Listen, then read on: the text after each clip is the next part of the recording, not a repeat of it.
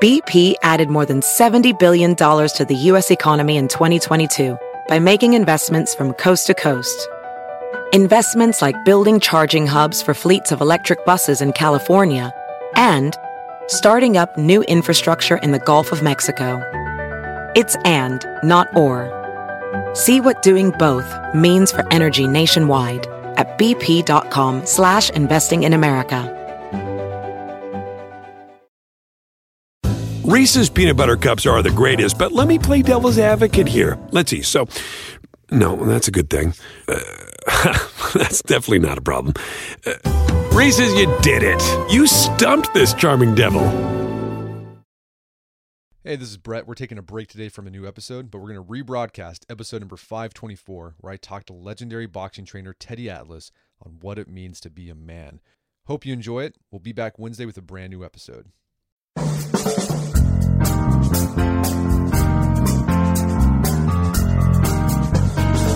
Brett McKay here, and welcome to another edition of the Art of Manliness podcast. Teddy Atlas was born to a well-respected doctor in a wealthy part of Staten Island. Most kids like him end up going to an Ivy League school to become some sort of white-collar professional. Teddy dropped out of high school, went to jail, and ended up becoming a trainer to 18 world champion boxers, including heavyweight champion Michael Moorer, who defeated Evander Holyfield for the title in 1994. Today on the show, I talked to Teddy about how and why he took the path that he did in life. Teddy explains how he ended up boxing under legendary trainer Cus D'Amato, and how Cus guided Teddy towards becoming a trainer himself. Teddy then shares stories of training kids in the Catskills, taking them to unsanctioned amateur fights in the Bronx, and the lessons he learned from boxing and his father about personal responsibility, managing fear, overcoming resistance, and what it means to be a man. After the show's over, check out our show notes at aom.is/atlas.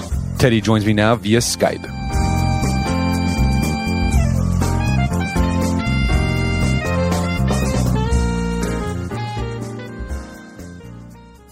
All right, Teddy Atlas, welcome to the show. Thank you. Appreciate it. So you are an ESPN analyst for the sport of boxing. You've also trained 18 world champions, and you're also the author of the book, it's Atlas, From the Streets to the Ring, A Son's Struggle to Become a Man, and you've also started a podcast, The Fight. So I just finished your book, Atlas, and it's an amazing story. It's about your story of how you became a world-class boxing trainer. And what's interesting, the story of how that process begins when you were a child. You were the son of a respected doctor who worked really hard, but somehow, despite being the son of a respected doctor, you end up being a high school dropout, and you end up start committing crime. Like, how did that happen? So my father was a GP, a general practitioner on Staten Island. He took care of everybody. He took care of all the poor. He took care of people that fell through the cracks. And as part of that, he built his hospital that had 22 beds in it. It was called Sunnyside Hospital before Verrazano Bridge was built. And he took care of people that, this was way before the idea of Obamacare, or there were no HMOs. There was there was basically nothing if you didn't just have a doctor like this, and there wasn't too many of them, I don't think, that existed. Or if you didn't, you'd wind up in a clinic. In the clinic, it might not be the greatest care in the world. So my father wanted these people to have the best care possible. So he built his hospital so they would get the proper hospital care, and he would absorb the costs. The people that had money, that had proper insurance, that would obviously keep the place open. And as I said, the rest of it, he'd find a way to absorb it. He would just make a little less money, that's all. And this hospital lasted for about 25 years. And then the city built the bridge, and they came in, and where the hospital was where the highway was going to be. So they bought it they tore it down. He wound up finding another hospital, which a few years later called Doctors Hospital, with 60 other doctors, but he was the original founder. The only way I could be with him was to go on house calls. He did house calls till he was 80, charging $5. And he didn't charge when he went to a lot of places. He went into the projects. He went to a lot of places that a lot of other doctors didn't go. And he didn't charge. If it called not to charge, he didn't charge. So to steal time, and that's what I was doing. I was stealing time. I was just a kid. I was only 7, 8, 9, 10, 11. I kept going, maybe 12, 13. And that's how I got to be with him. Go on house calls, go to the hospital when he went for the visits.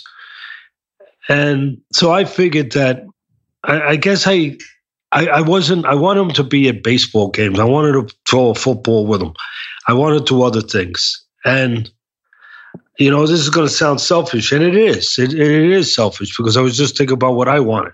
Obviously, we all have that habit at some point. And so even though I was with him, it was only under these conditions where it was, on the terms of his life, on his turf, so to speak. And I guess I wanted him in other places in my life. And so with my infinite wisdom of basically being an idiot, as I got older, I started to get in trouble because I realize it now. The people that got his attention were the injured, the fractured, the messed up in some cases, and the sick. So I got sick. I got sick in a different way, and I started getting on the streets and getting into things, not good things, and I thought it would get his attention. And that was obviously, I guess a definition of a misdirected kid. I definitely was misdirected, and I'm not trying to make it more or better than it was, because there's a righteousness in thinking that you're doing something. There's a cause behind it. There's a purpose behind it. There's a right behind it. I guess that's where the word is derived from. And I did think there was a right behind it. I did think that it gave me the key to the place I wanted to go, which was to him. And they got out of control, quite frankly. And I got to bad places. I'm blessed. I'm in a good place. I got to a good place, but unfortunately it took a couple detours to kind of get there. Yeah, I mean, you ended up in prison a few times. I mean, did that get his attention? I mean, I'm sure it did, but not in the way you wanted. Yeah, it got his attention, but it wreaked havoc on my home, because he was a believer that you were accountable. He was the greatest teacher I ever had, and he didn't talk a lot. The only person he talked a bit to was me when we were on our car drives for house calls, when I would ask questions. But he was a believer in doing, not speaking. And so he was a great teacher in action. So I learned from him that, the most important thing was to be accountable for your actions. And so it was maybe a lesson I didn't want to accept at that point, because there's one thing about talking about being accountable. There's another damn thing about being accountable. But the idea seems pretty damn good until sometimes it's there. But I mean, to give you an example, I was a kid. I was wayward on the streets, and I got hit with a tie iron one time in a fight. I wound up, my friends took me to his office and bleeding all over the place. I thought I had the privilege of going right to the front of the line. The nurse took me right to the front of the line. When he saw me, he said, let him wait with everybody else. And my father had the biggest practice on Staten Island, probably one of the biggest practices in New York, because he took care of everybody, took care of the people that, didn't have anything. So I waited 4 hours, whatever it was. And when it finally came my turn, the nurse did what a nurse does. She came with the needle of Novocaine, and he looked at her and he said, what is that for? And obviously she said it was to, inject the Novocaine. And obviously he knew. But he said he doesn't want that. If he's going to live a life like this, he's got to know how it feels. And of course I said I didn't want it. And, I got 15 stitches put into my head without Novocaine. Not the worst thing in the world, but not the greatest thing either. And so when I wound up in prison, well, my father wasn't going to give me Novocaine for that. So he refused to pay bail. And again, you do something, you accept what goes with it. You accept being in jail, in this case, Rikers Island. And it took my mother, who obviously didn't come from the exact school that he came from, because she's a mother. It's a little different. And it took her threatening him, took a little time, but to eventually get him to put up bail to get me out. And he was right. my mother was right too. She's a mother. But he was right. Ultimately, he was right. But these were, and again, I was getting his attention, but not, obviously, when you get to that kind of confused place, things are confused. Things are a little haywire. And I wasn't obviously, maybe this is human nature. I don't want to say this, and I've never said this before, and it just came to me now. And I hate to say it as I'm saying it, but we are supposed to say what the truths that we know if we're going to talk. We're supposed to, at least. And maybe I was trying to get even with him. Maybe I was trying to hurt him. Just now it hit me.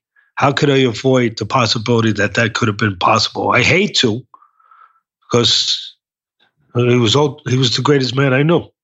But as I speak, yeah, that's a possibility that was, lines get blurred, and it's possible that line was blurred into there. We're trying to get his attention, but at the same time, in my selfish world, trying to get back at him maybe a little bit, that I didn't have what I wanted. Yeah.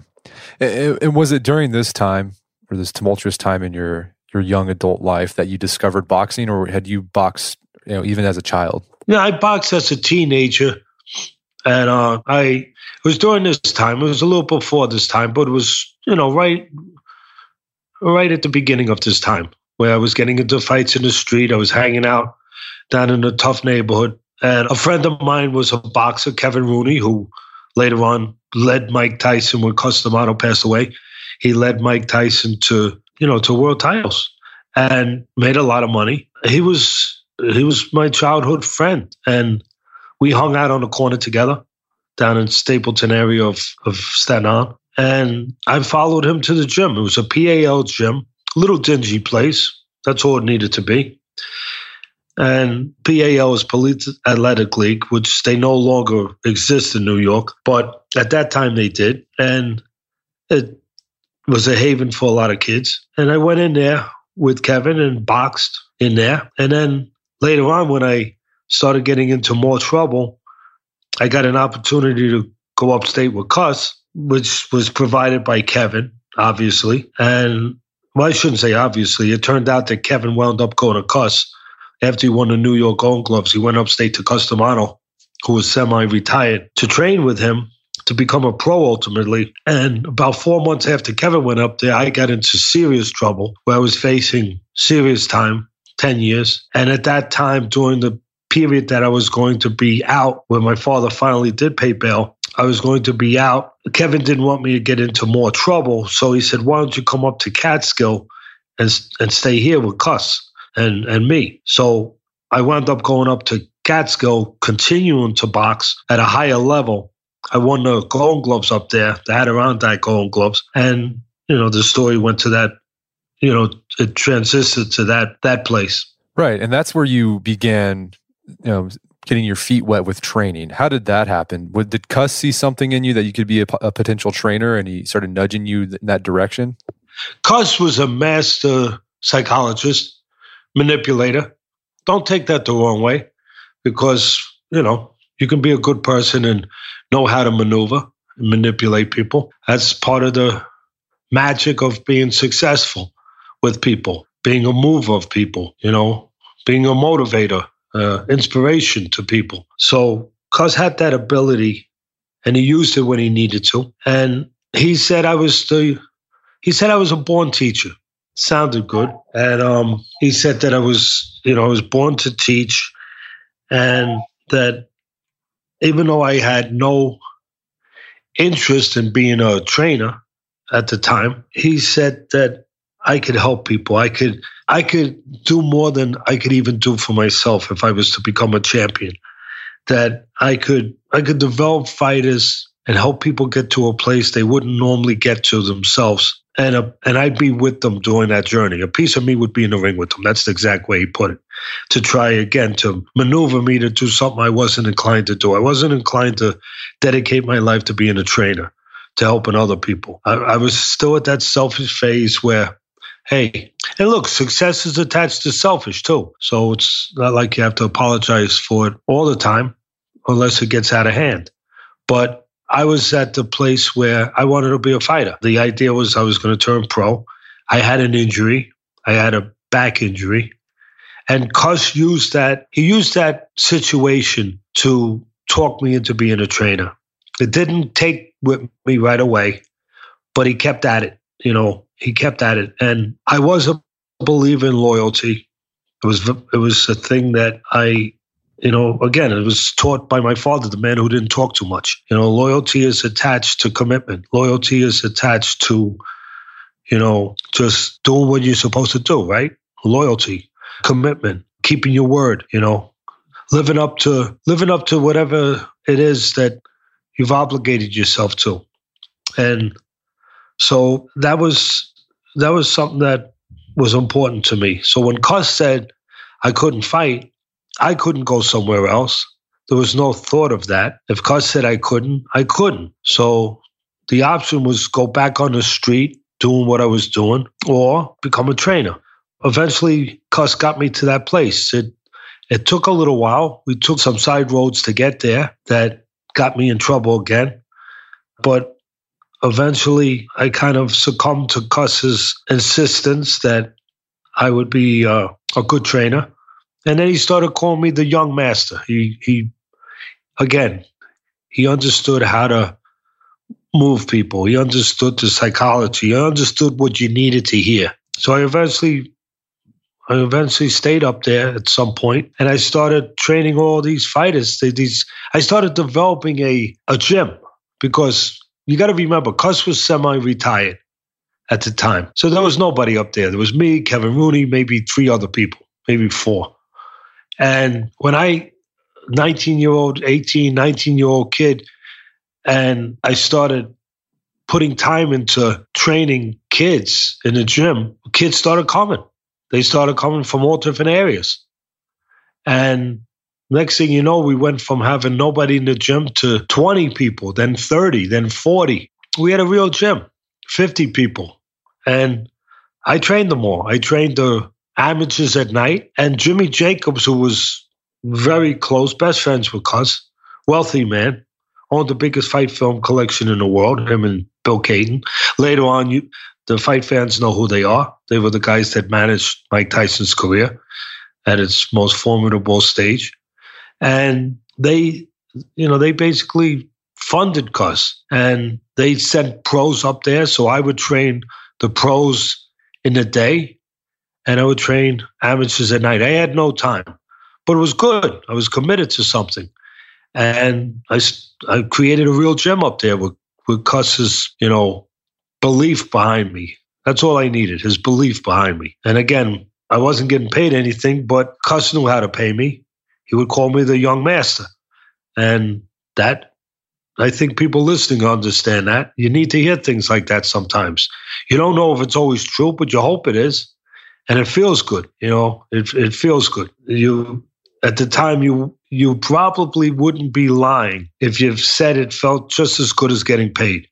Maybe later on, it might not, but at the time, it did. And you were, I was in there day and night in that gym. And then after about a few years, I was up there about 7 years training fighters, it turned out at the end. But after several years of developing this gym, a guy named Mike Tyson came along, and I developed him for another 4 years before I wound up leaving. We're going to take a quick break for a word from our sponsors. Wedding season is coming up, and if you are preparing for the big day, I know wedding planning can be really intimidating, but finding the perfect suit shouldn't be. Indochino makes it easy to get a fully customizable suit right from your home. Don't just wear any suit on your big day, wear a custom made-to-measure suit. Suits start at just $499, which is about the same price you'd pay for an off-the-rack suit at a department store. And they've also got custom made-to-measure shirts starting at just $89. So I've talked about my Indochino suit on the podcast before. They've been a long-time podcast sponsor. It's navy blue. The measuring process was super easy. They got these video guides you follow. You'll need another set of hands to help you out with that. But the really fun part is customizing it. Got to customize how I wanted the lapels on the jacket, the pockets, the lining. I went no pleats on the pants on this suit. A lot of fun. And then in a few weeks, you have a made-to-measure custom suit sent directly to your door. When planning your wedding, get a suit as unique as you with Indochino. Go to Indochino.com and use code manliness to get 10% off any purchase of $399 or more. That's INDOCHINO.com, promo code manliness. All right, if you have a family, then you need to get term life insurance to protect them. It's one of the smartest financial decisions you can make, and the start of the new year is the perfect time to get it done so you can focus on whatever else the year has in store for you.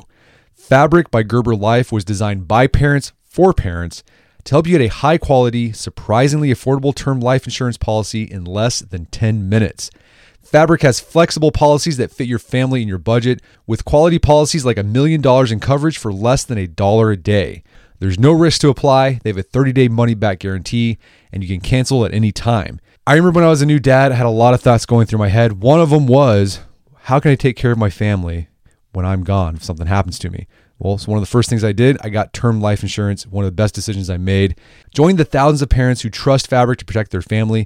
Apply today in just minutes at meetfabric.com/manliness. That's meetfabric.com/manliness. MEET fabric.com/manliness. Policies issued by Western Southern Life Assurance Company, not available in certain states.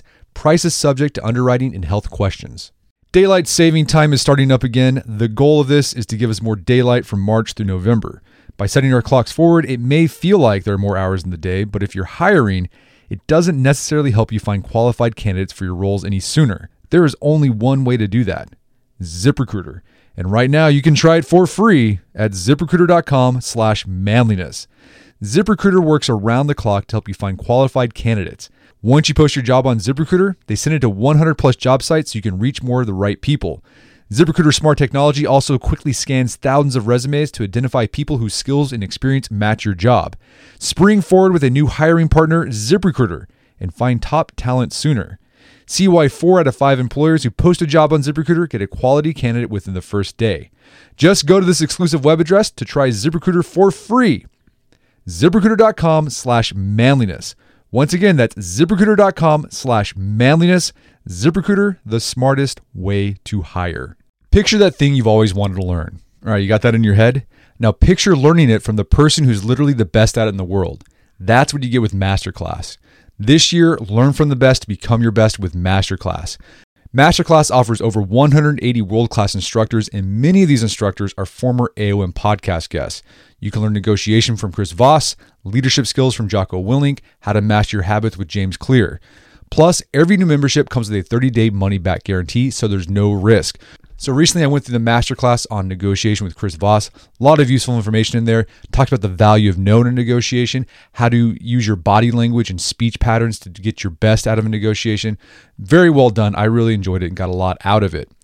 Right now, listeners of our podcast can get an additional 15% off an annual membership at masterclass.com/AOM.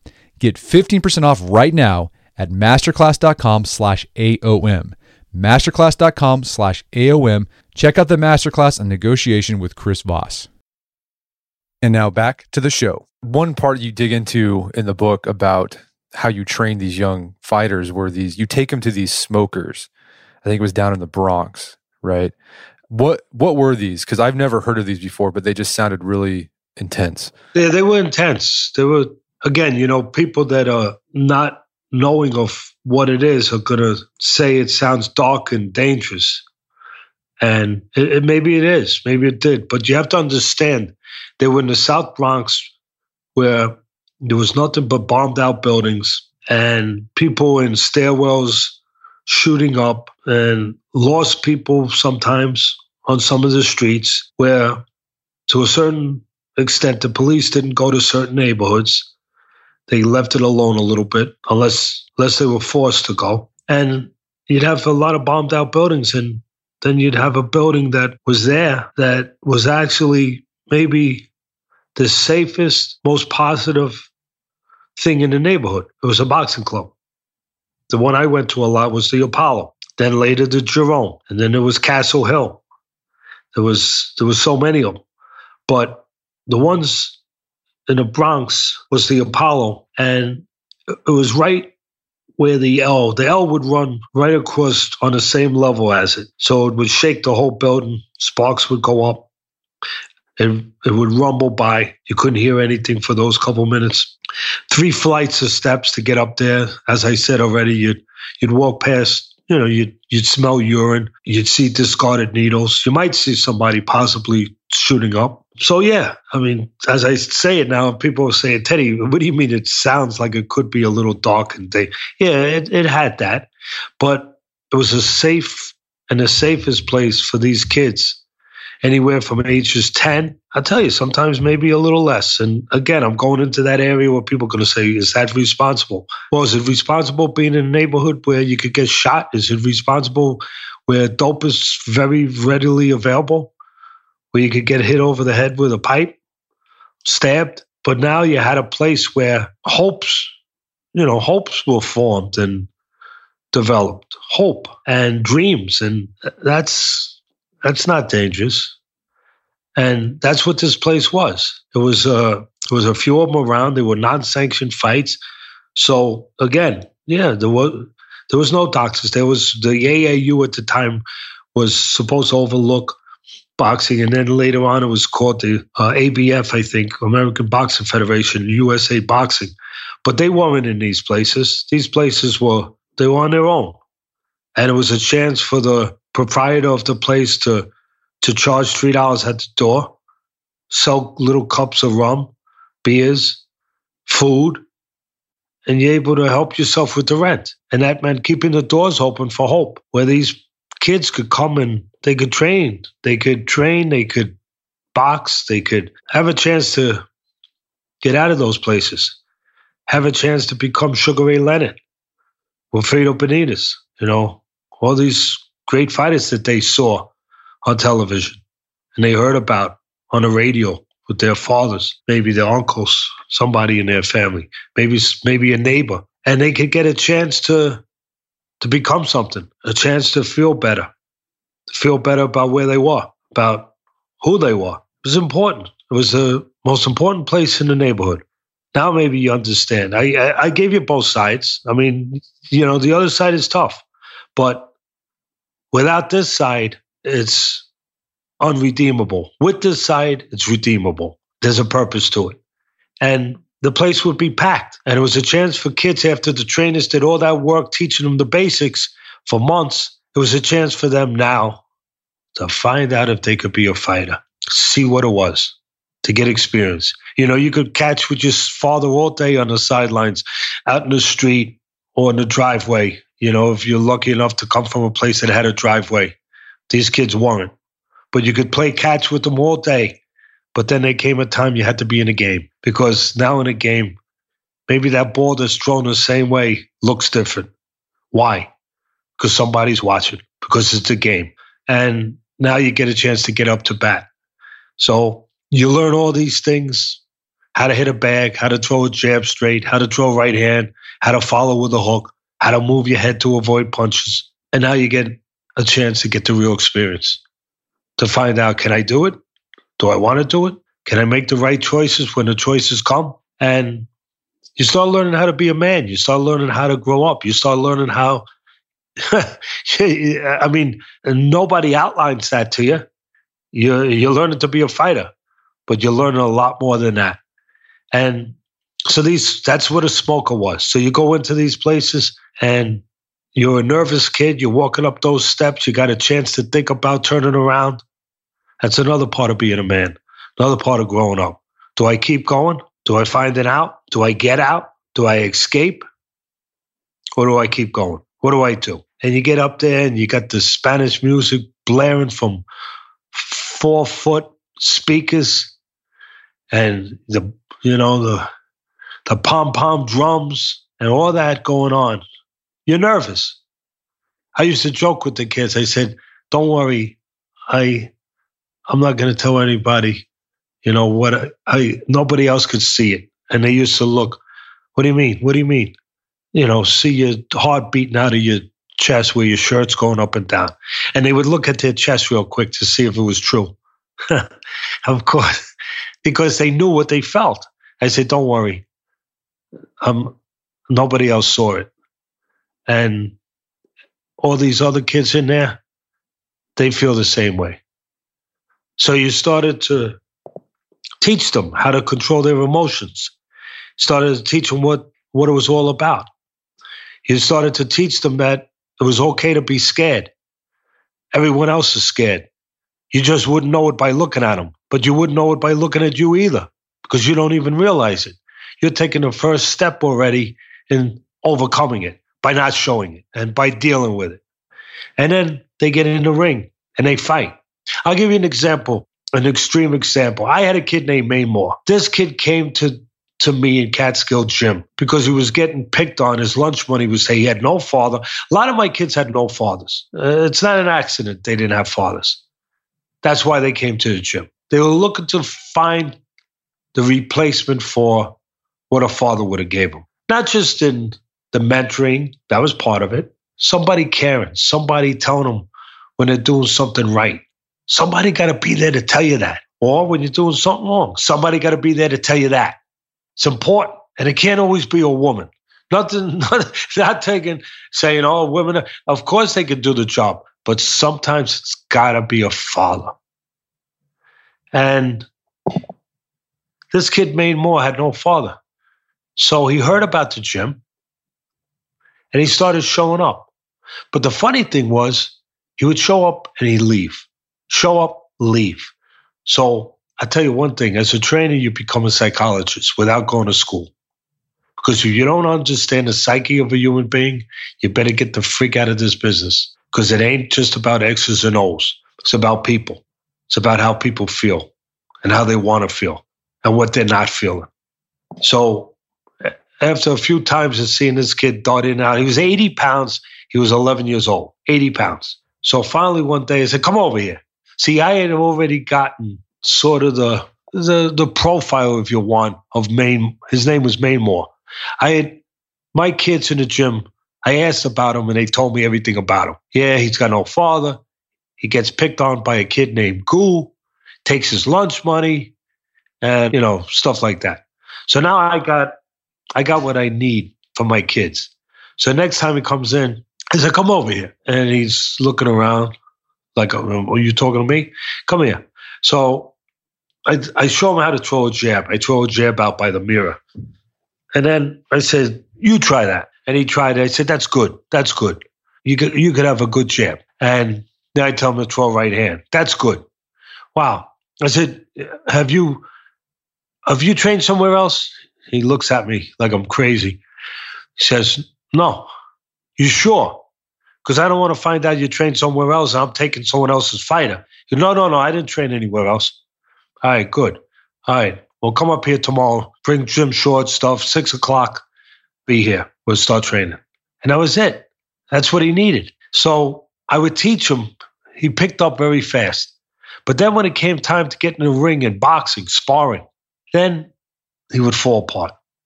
He wasn't ready for that.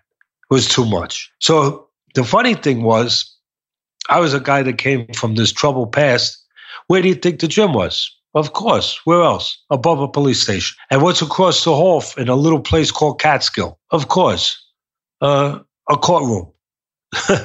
And we're in Catskill. They didn't lock the doors.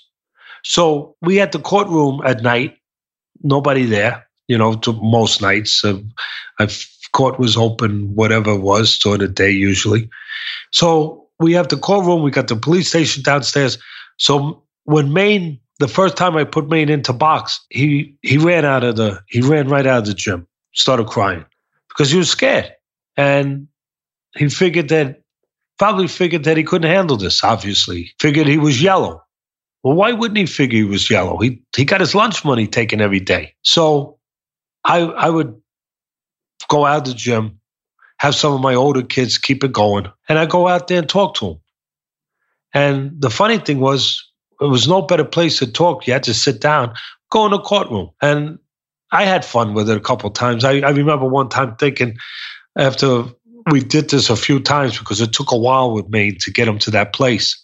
I remember at one point I'm sitting in the judge's chair, and I couldn't help but think, you know what, it's a lot better sitting here than on the other side where I used to sit a few years ago. And I kind of thought like maybe I had the right to sit there now, or if I didn't, I still was going to do it anyway because It was my own way of kind of making things, getting things back, getting back something a little bit. So we would talk, and I would tell him, I want to tell you a story. And he'd be crying, and then he'd start calming down a little bit. I say, I know it's got nothing to do with you, but when I was a kid, I used to get picked on. So you could imagine what a shock it was, because I run the gym and I'm known as a former fighter and all that stuff. This kid looks up to me. So he says, "You used to get picked on?" I said, "Yeah, believe it or not. Yeah, I got picked on. And some guy used to take my lunch money." Now, he doesn't know I know everything about him. So he said, "Well, what did you do?" I said, "Well, I used to give it to him, and then I'd go home and I'd cry, and then I'd feel terrible, but I wouldn't tell anybody." So he said, "Well, what happened?" And I said, "Well, one day I just got tired of being hungry, and I got tired of feeling this way. And I started to realize that I'm going to keep feeling this way unless I do something about it. And I started to realize that, the way I feel is, and what I have to do is two different things. If I do something, it's only gonna last for a minute." I said, how long does a fight last before somebody breaks it up? A minute? 30 seconds? But if I keep letting this guy do this, and I keep going through what I'm going through, I'm going to keep feeling this. It doesn't go away. I feel it at night. I feel it in the morning. I feel it during school. It's forever. So he said, "What happened?" I said, "Well, the garbage pails where you dump your trash?" He said, "Yeah." I said, "Well, one day the guy asked me for my money and I didn't give it to him." He said, "What happened?" I said, "He wound up in the garbage pail." And he said, "Is that true?" I said, "Yeah." And, he started laughing. And I said, he said, "I never knew you were afraid." I said, "I'm afraid all the time." I said, "But like you just said, you never know it. But I'm afraid of things all the time. But I'm more afraid of how I used to feel when I didn't do something about it, when I didn't stand up for myself. I'm more afraid of that because I know how long that lasts. I know that lasts forever. I know the other thing doesn't last that long." So we went back in the gym. The next day I get him in the ring again. We might get into 2 minutes before he break down, go to the courtroom, sit in the judge's chambers, have a talk. And after about a week or two of this, he got through a whole round. He got through 2 rounds. He got through 3 rounds. He got through 4 rounds. And I took him to the Bronx. It was time to fight. But I had to find the right guy. I found a kid named Raul Rivera. Raul had the same problems as Maine. He was scared. He was insecure. He had no father. He had no confidence. He was picked on. I put them together, and I'm telling you, it was the worst fight ever for people to watch, because they grabbed each other, they looked at the referee, they held on to each other. They probably threw about a half a punch each for the whole 3 rounds, but it was the most beautiful fight I ever watched, because it was allowing the kid Maine to deal with what he had to deal with at the right temperature and to get through what he had to get through. And I put him in 6 times in a row, 6 weeks in a row with each other. Now, the proprietor, Nelson, said, "Teddy, you're making me throw up. I mean, I can't watch this stuff no more. I mean, I really, I can't watch this. You're killing me." And I said, "Look, you're going to keep watching it. You're going to keep watching it because this is what they need." And you know what? By the 6th time, they were fighting. They weren't grabbing. They weren't looking at the referee. They were fighting. And even Nelson had to say, "I cannot believe it. I cannot believe these are the same people." And that's what we did. Yeah, it sounds like you weren't just teaching these kids how to box. You were teaching them to be men. Yeah, I mean, you weren't separating the thoughts that way or articulating it that way, but yeah, right. they were learning the magic of being a grown-up, of being a man. You know what the magic is? To learn and to understand that you have the choice of how you behave. Not somebody else, not circumstances, not the environment, even the environment of the South Bronx. Tough environment. Beautiful people there, great people. Tough environment. Tough environment. That those things did not dictate choice. They did not dictate control. They did not tell you how you had to behave. You did. You did. And they learned that. They learned that no matter what, no matter how many of these things were lined up there to have basically excuses to be less, that at the end of the day, it was your choice, nobody else's, your choice of how to behave, your choice of what you were going to do. They learned that. And you know what that is? That's the prelude to being a man. That's what it's about. Yeah, I mean, one of the things you hit on this as you're describing the story of the smokers, where it's just this terrible place, people shooting up dope, urine, whatever. That's kind of like the story of boxing in general. Like ever since the beginning, boxing's been criticized as barbaric, lowbrow. It's been looked down upon by the media. And I'm talking going back to the 19th century. But for students of the sport, you hear these amazing stories of individuals from a lot of times minority groups, Irish, Black, Jews, who were in lower class. They could have gone to a life of crime, but then they found boxing. And for just a few of those guys, they became champions of the world. For most of those guys that didn't do that, they still learned about discipline, controlling emotions, managing their fear, those skills that you've been talking about throughout these stories. And they became champions. What is a champion? Champion, I don't know. For me, I don't know when I finally was smart enough to understand this, but for me now, it's got less to do with gloves on your hand and how hard a punch you can take and how great endurance you have, both, emotionally, psychologically, and physical endurance. It's got a lot less to do with how fast your hands are than it has to do with how you behave. And that can be equated into anything.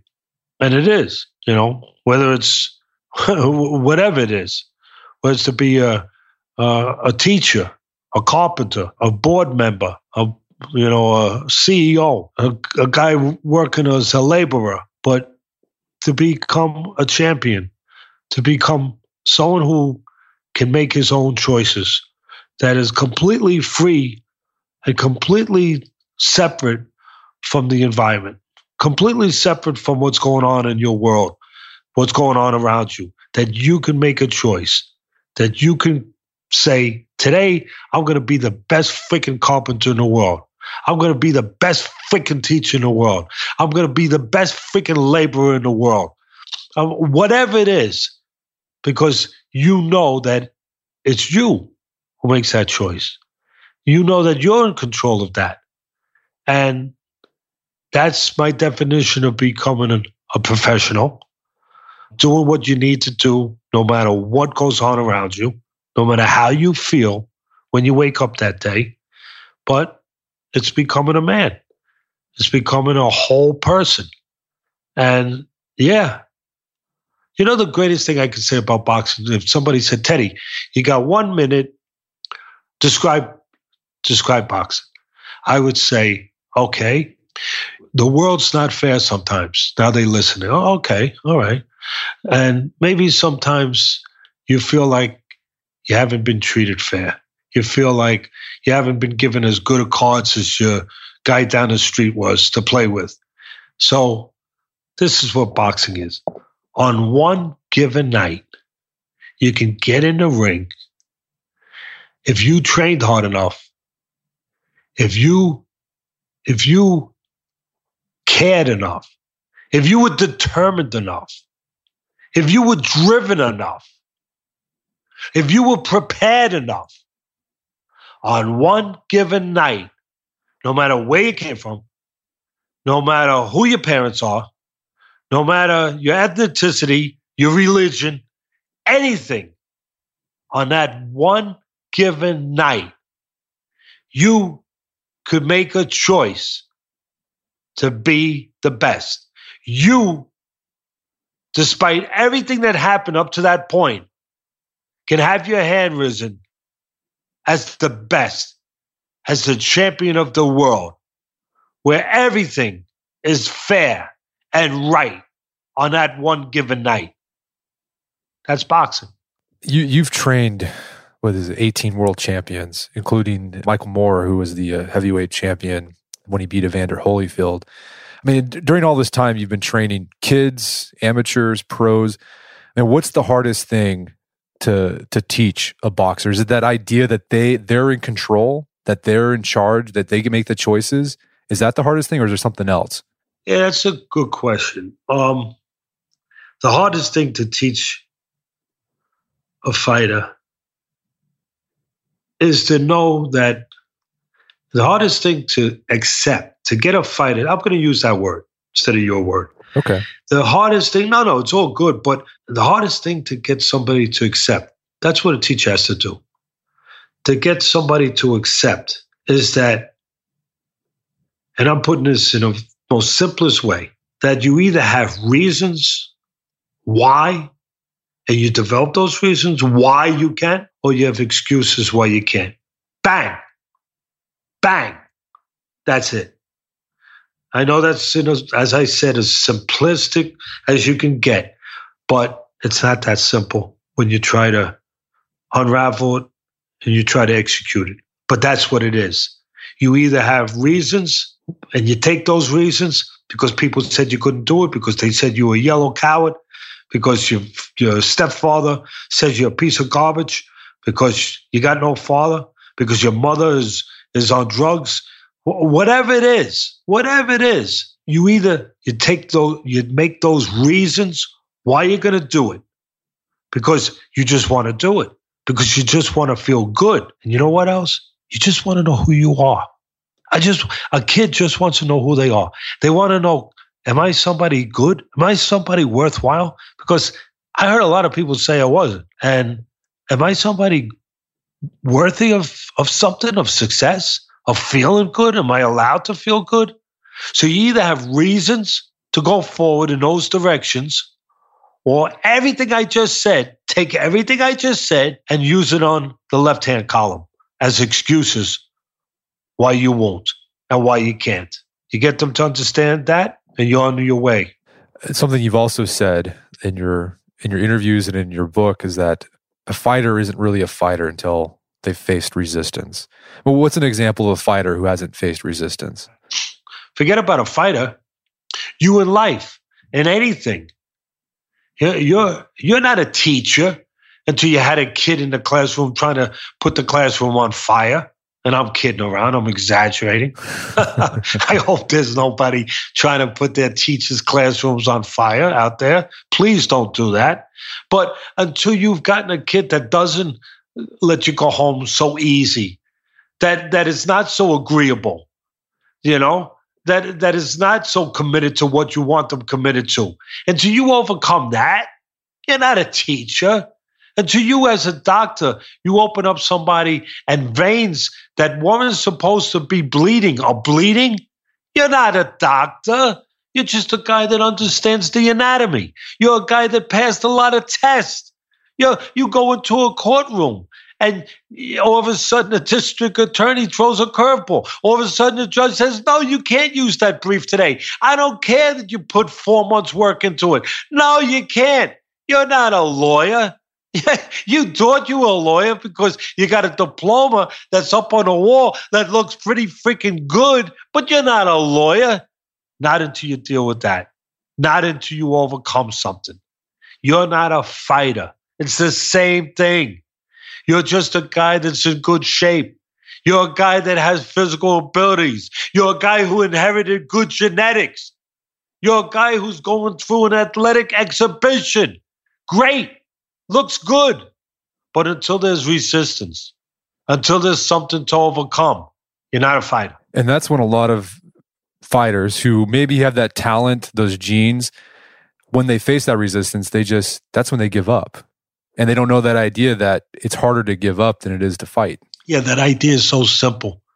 I say it again. I've been saying it for the whatever amount of time we've been talking in so many words, in different words. But, I say it again. It is harder to quit than it is to fight. Because when you fight, it's over with in a second, 10 seconds. Really. I mean, really. Am I exaggerating? A world title fight, if it goes the distance, lands 36 minutes. That's a blink of the eye in somebody's life. A blink of the eye. It's a second. Something difficult you got to deal with. A minute, a half a minute, 5 seconds, whatever it is. That's how long it lasts to deal with it. But you don't fight. Whatever your fight is, you don't deal with it. And you quit, you submit, you give in. That doesn't go away. That's there all day, all night. Comes at the worst times to you. 2 o'clock in the morning, you can't sleep. You're laying in bed. You get up. You walk into the washroom. You look in the mirror, and there it is. There it is. There it is. It's still there. The next day, still there. The next day, still there. Yeah, if you understand it in the way I just said it, the real way, yeah, it's damn easier to fight than it is to quit. You've spent your career training young men to be fighters and men. I mean, you started this when you were 19, 20. How has your conception of what it means to be a man evolved since then? And I'm curious, I mean, obviously your father has a big influence on what you think of what a man is, that whole idea of accountability. But as you've gotten older, have you noticed that your father's influence, has it gotten stronger, or maybe even cusses, or maybe other people, or maybe you've discovered things that on your own on what it means to be a man? It was my father. Cus taught me how to put it into words, taught me how to teach it, how to articulate it. Yes, he put it into form. Into usable form. Cus did. Brilliant man. Special man. But the real architect of this, if you will use such a description, the former of this, my father. There's no greater teacher than example. There's no greater lessons than to watch, to see. That no matter how this man felt, I mean, this is a guy who, no matter how he felt, he did what he had to do. This is a guy who had to get surgery back in the days when surgery in certain ways was much more invasive, much more dangerous. I mean, my father had I don't know if it was a double or triple hernia, whatever the hell they called it, but he got it as an intern when he was interning. He went to the NYU Medical School and he interned at Bellevue. He told me that when you got out of Bellevue, you're ready for everything. And he saved an obese person's life, it turned out, when he was a young intern. The person, it was a woman, had collapsed on a street. He got her off the street, pulled her to wherever he had to, and she had a heart attack. He saved her life. And he formed a hernia. Well, he didn't have time to take care of that, So 35 years later, finally, he had to get it. It was strangling him. Now, I didn't know nothing about that stuff. But one day I walked into his bedroom. I shouldn't have, but again, I'm 7 years old. I'm 8 years old, whatever the heck I was. I walk in, I open the door, and there was a big mirror that was right to the left that could show you what was to the right of the room. So I looked in the mirror, and there he was, a way I'd never seen in my life. He was bent over, obviously in pain, and he had this contraption around him, around his midsection, around his groin area.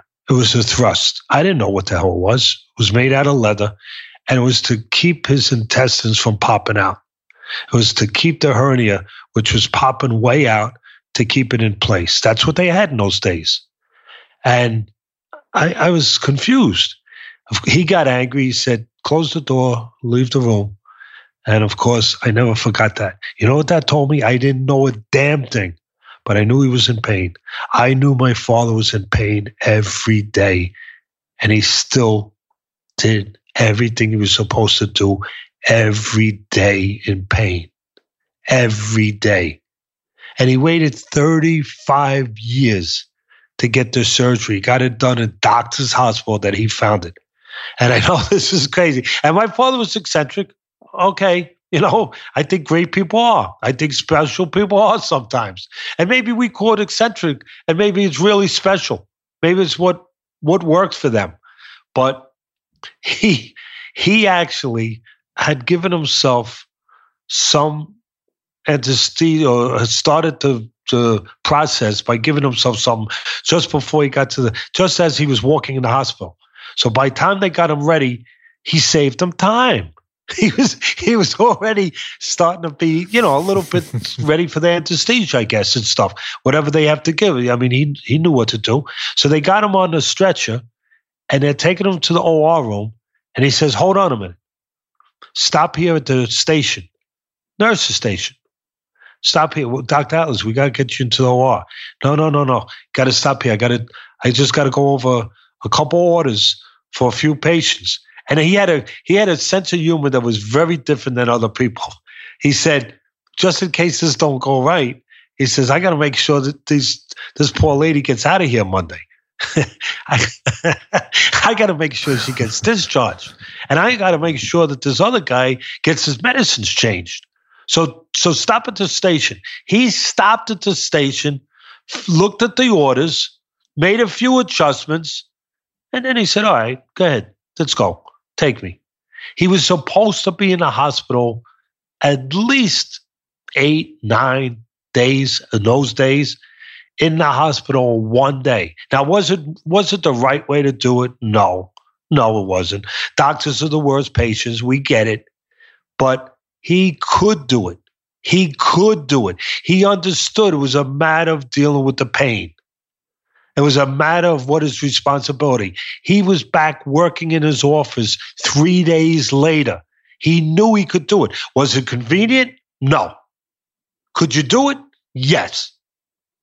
And that's what I learned. And that's how I learned it. And to answer your question, I think I'm remembering it, even though I went down this road. You said, what is it? What is it to be a man? What is it to be this? Convenience. That's what it is.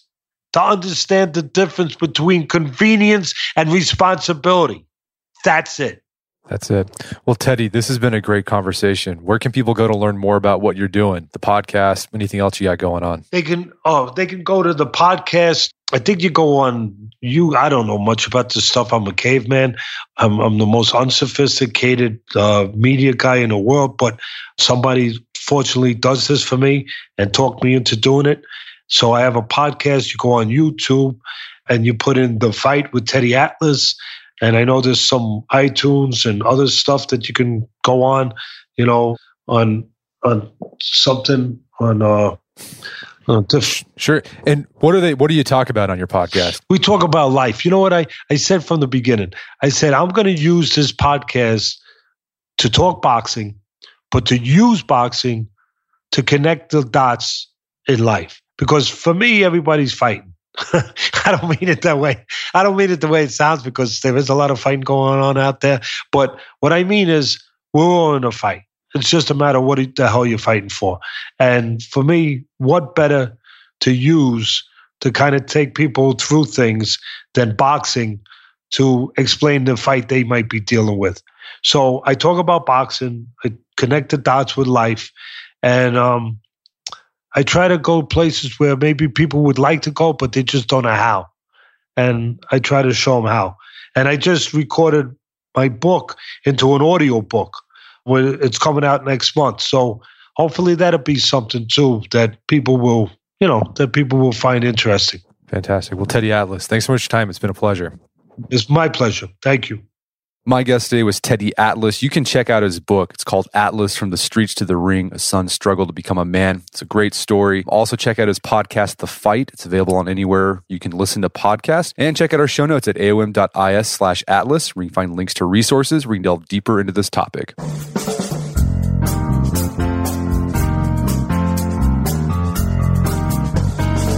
Well, that wraps up another edition of the AOM podcast. Check out our website at artofmanliness.com where you can find our podcast archives. We got over 500 episodes there, a couple episodes about boxing, as well as thousands of articles we've written over the years, a lot of articles about boxing as well. So if there's something that interests you, check it out. And if you'd like to enjoy ad-free episodes of the Art of Manliness podcast, you can do so only on StitcherPremium.com. Head over to StitcherPremium.com and use promo code manliness to get a month free of Stitcher Premium. After you sign up at StitcherPremium.com, you can download the Stitcher app on iOS or Android and start listening to ad-free episodes of The Art of Manliness. And if you enjoyed this show and got something out of it, I'd appreciate it if you take 1 minute to give us a review on iTunes or Stitcher. It helps out a lot. And if you've done that already, thank you. Please consider sharing the show with a friend or family member who you think will get something out of it. As always, thank you for the continued support. Until next time, this is Brett McKay, reminding you not only to listen to the AOM podcast, but put what you've heard into action.